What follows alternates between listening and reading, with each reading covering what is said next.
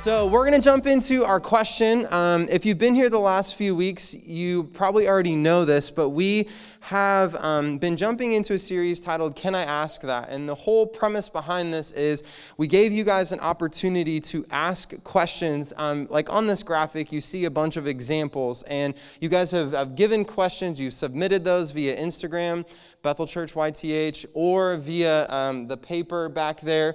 And we would love for you, if there are questions that pop up, would love for you guys to DM us on Instagram or write a question, and we would love to address those questions and help you maybe form a worldview or form a perspective around this question from the biblical context and what it means to follow Jesus and live in whatever this question is, or work through this question that you have. And we're going to continue this for probably just a couple more weeks, and then we're going to sprinkle it kind of throughout the year. We also launched a podcast platform a couple weeks ago on Spotify as well as Google Podcasts. If you just type in Bethel YTH on those podcast platforms, you'll be able to find it. We're posting the audio from our sermons as well as different content in the future. And so if you have a question, please submit that, because we want to answer that. And really the heart behind this is we want you to realize that questions are not bad. Sometimes we think of questions, especially like in the context of church, as negative, but we don't see questions as negative. We see questions as a tool to help you understand. And we want you to feel the freedom to be able to ask questions, not just in the context of a series that's based around these questions, but we want you to feel the freedom to ask these questions at any moment, at any time, and we would love to process those questions with you. So tonight, the question that we are going to work through is saying, "Oh my God," considered taking the Lord's name in vain? So I don't know if the person who submitted that question is in this room or if they are not in this room, but this is the question that we are going to be tackling today.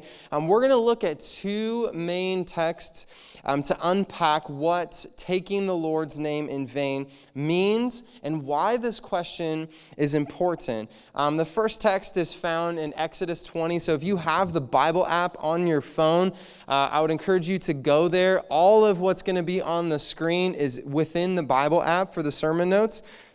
So if you have it, go to your Bible app, go to the bottom right-hand corner. It says More. Go to Events, and then Bethel Youth.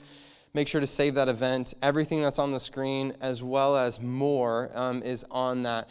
And so we're going to look at Exodus 20. And this passage is where this guy named Moses, he was the man who led the nation of Israel out of slavery in Egypt. And he's given 10 commands by God on the top of a mountain called Mount Sinai. And these commands were to help these people lead these people into a close relationship with God. So these laws, this set of laws that governed the people and to honor God and to honor one another. They were set apart from other nations as well by these laws of how they were to relate with God and one another. And one of those commandments is, in fact, do not take the Lord's name in vain. And so the next passage we're going to look at is found in Matthew chapter 5, the Gospel of Matthew. Scholars often refer to chapters 5, 6, and 7 of Matthew as the Sermon on the Mount. And the Sermon on the Mount was a revolutionary sermon preached by Jesus that described the way of the kingdom of God and what the character of God was like, in which to explore the intent or the character of God was the intent of the whole Old Testament. It was to reveal God's character and his faithfulness to an unfaithful people. But there was something that was lost in the midst of the Old Testament, and what was lost was people's deep surrender of their hearts to God. So the main theme of Matthew 5 through 7 is asking people to reflect on whether or not they have actually surrendered their heart to God, or if they just followed the commands with their minds just because. So in this context, Jesus is talking about the name of God and the authority and the reverence that it has. And I'm going to invite my friend Seeley to come up here. If you would stand with us, we are going to read Exodus chapter 20, verse 7 And we are also going to read Matthew 5, verses 33 through 37. Like I said, if you have a paper Bible, you can turn there. It's also on the paper notes sheet like you have, or it is on the screen. Let's go for it. Exodus 20, verse 7. Okay. Do you want to hold it? Yeah, sure. Okay, cool. What am I doing? Exodus 20, verse 7. Yep, that one right there. You shall not misuse the name of the Lord or God, for the Lord will not hold anything guiltless who misuse his name. Cool. And then we're going to read Matthew 5, 33 through 37. Again, you have heard that it was said to the people long ago, but not break your oath, but fulfill to the Lord the vows you have made.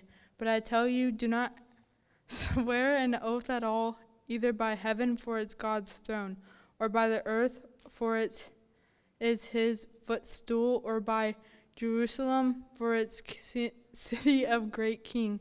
And you do not swear by your head, for you cannot make even one hair white or black. You will need to say is simply yes or no. Anything beyond this comes from the evil one. Awesome. Thank you so much, Celie. Let's pray really quick. Jesus, we thank you for these words. We thank you for what it means. And I pray that over these next few moments, as we unpack these words, would you help us to understand what it means to have reverence for your name, what it means to live lives that honor your name. And I pray that in our small groups tonight, that you would continue to show us what it means to be faithful in our walk with you. It's in your name we pray. Amen. Amen. You may be seated. If you've spent time around Christians or the church for any length of time, you might have been told that using or heard that using an expression like OMG, I mean, you don't have to say it like that, but most of the time that's how you hear it, is the phrase OMG or oh my God, or phrases like this are what is considered taking the Lord's name in vain. And I will tell you first and foremost at the beginning of this sermon, this is in fact correct. This is not incorrect.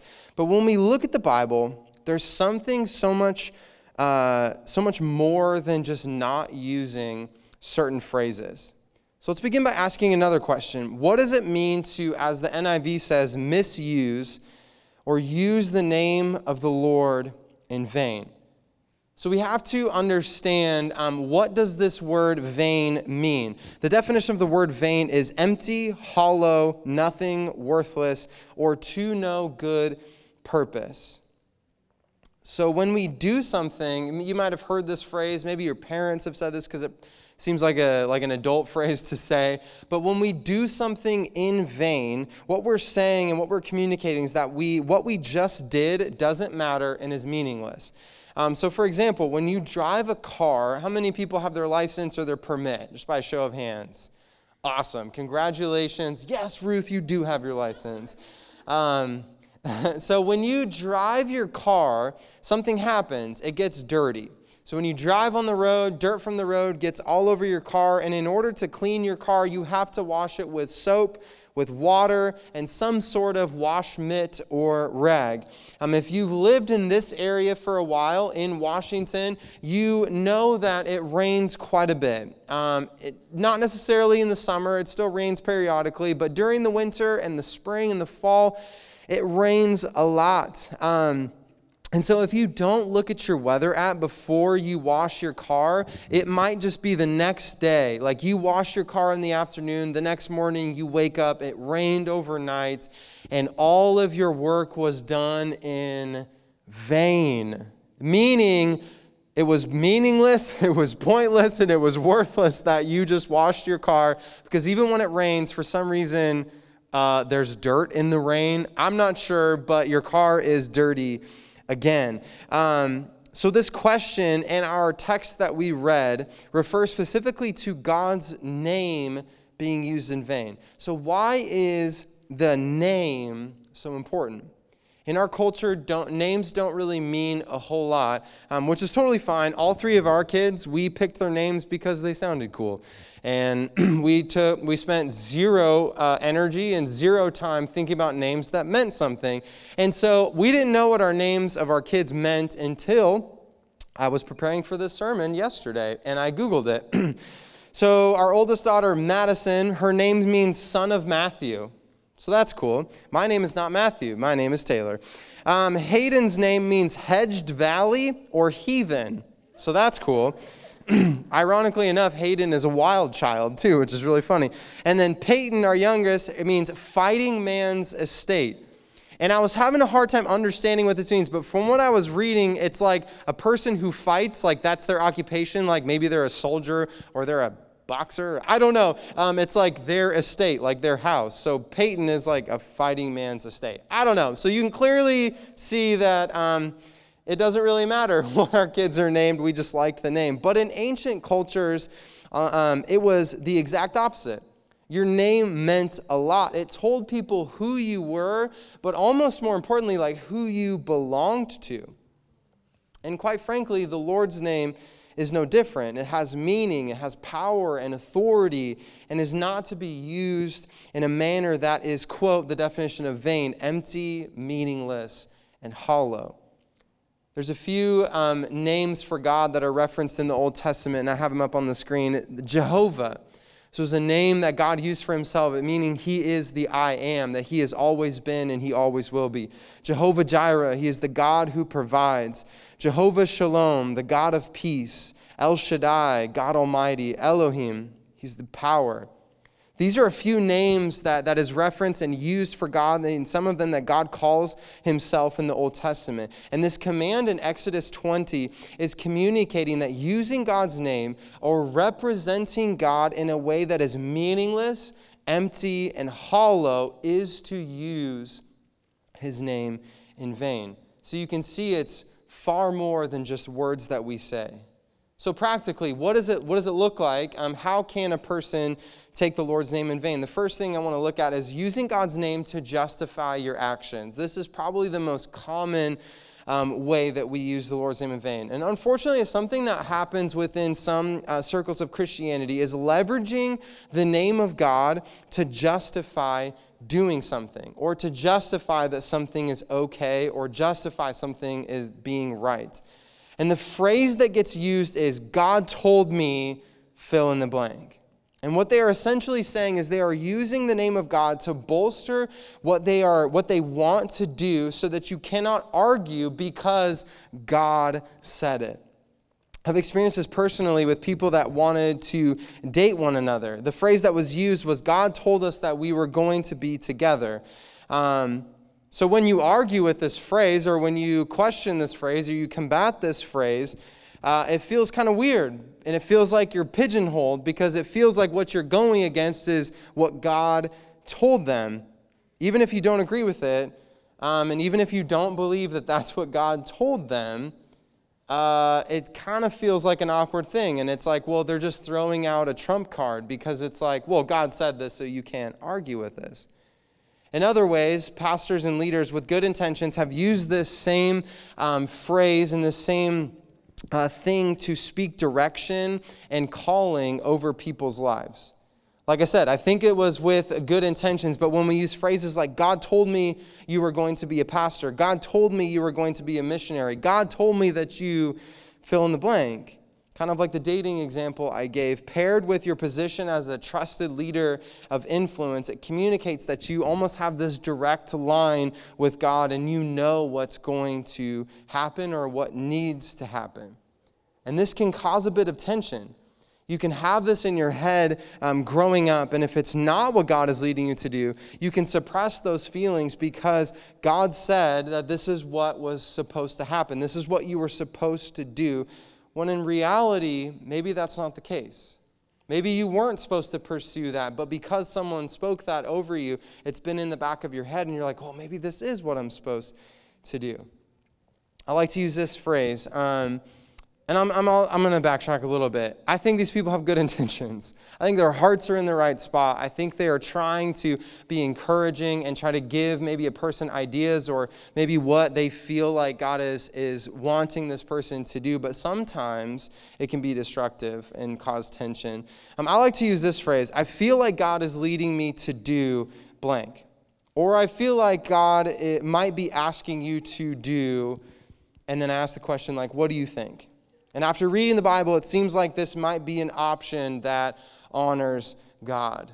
And my goal with kind of speaking in this way is not to plant thoughts into people's heads of like, this is what God is saying. It's like, no, this is kind of what I feel. I don't know necessarily if this is me as a human just thinking this, or if this truly is God kind of impressing something upon my heart or on my mind.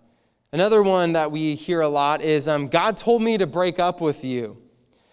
Maybe you entered this dating relationship with someone and later you're like, no, these people are not who I thought they were.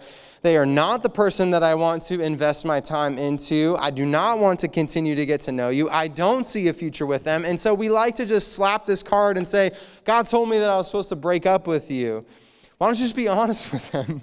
Maybe tell them the real reason so maybe they can grow as a person. Don't just throw out God's name as a trump card. We often use God told or God wants me to be happy to simply justify sin in our life that we are unwilling to repent of. Jeffrey Poor said this in an article I was reading. He says, if what God is telling you doesn't line up with what is found in the Bible, it's not God speaking, it's you justifying. I think this is so important. So this is one category of taking the Lord's name in vain. But in the ancient world, part of what made your word binding was by attaching the name of your God to the promises that you made or the oaths that you made or the vows that you made. And the Hebrew people, the people in Scripture, were not exempt from this. They were also a part of this and they practiced this.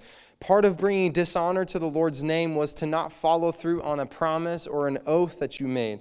Leviticus 19:12, do not swear falsely by my name and so profane the name of the Lord, the name of your God, I am the Lord. And then Numbers 30:1-2, Moses said to the heads of the tribes of Israel, this is what the Lord commands. When a man makes a vow to the Lord or takes an oath to obligate himself by a pledge, he must not break his word, but must do everything he said. One scholar said this in regards to Numbers chapter 30. Jewish teachers and leaders invented a system by which they could determine whether a vow had to be kept. Extra-biblical literature indicates that many rabbis did not consider it a sin to break a vow if it was not made explicitly in the name of God. So Jews would go as far as to swear to the gold of the temple or to the sky or to the heavens because that would mean that there's a way out of their oath.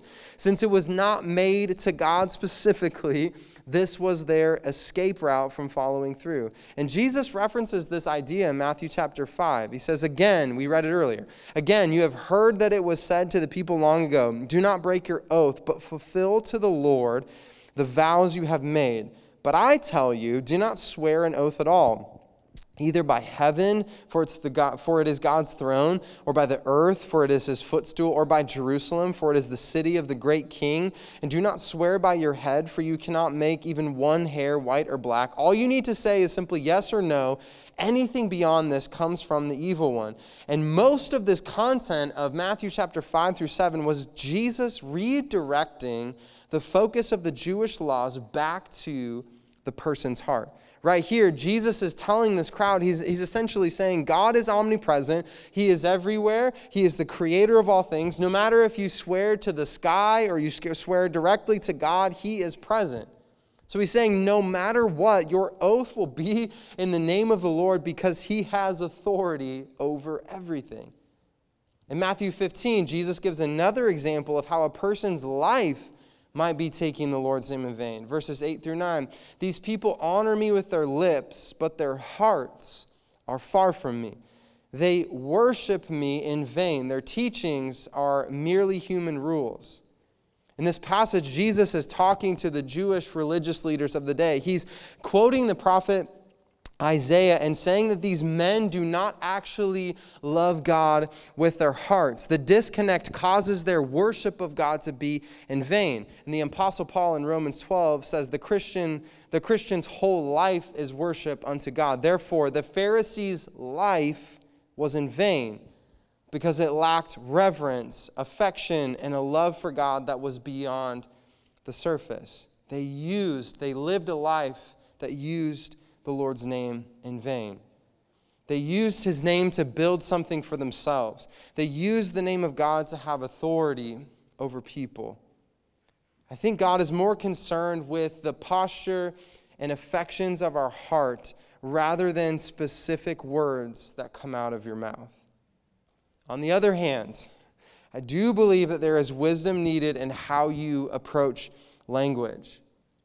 In the book of James in the Bible, he describes the tongue as the rudder of a ship and also a spark that can set a forest ablaze. Your tongue has the ability to guide your life and to spark things in your life. The questions we need to ask ourselves personally is this: is my worship of God in vain because of the words that I use? Do I claim with my words, do I claim that I follow the way of Jesus? Do I claim with my words that I'm a Christian, but my life does not reflect the character of God?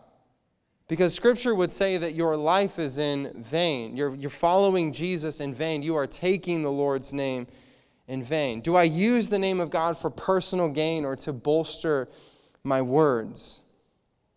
If so, we need to repent. We need to ask for forgiveness and allow the Holy Spirit of God to transform our hearts on a daily basis to become more like Him. As a Christian, is using the Lord's name as an expression or flippantly as an adjective of a swear word bringing honor to Him? I want to leave you with one last kind of thought. Your words have meaning and should be used in reverence to God. So as we looked at this text and thought about it, I want to give you my personal thoughts. I didn't give you my personal thoughts on last week's sermon about profanity. If you want to hear about profanity, you can go to our podcast and listen to it. But I want to give you my thoughts about this. I personally don't think the text supports a Christian using phrases like, "oh my God." I don't think it is helpful or reverent of God's name to be used in a flippant manner. I think as people that claim to follow the way of Jesus, God's name has reverence, it has power, and has authority, and should be used in such a way that reflects that. So what we're going to do is we're going to jump into our small groups. We're going to talk through a few different questions. We'll process this, talk together, and then your small group is going to release you or dismiss you at about 8:15. So the girls are in the front of the room, guys are in the back. High school is along this wall, and middle school is along this wall. Have an amazing small group time.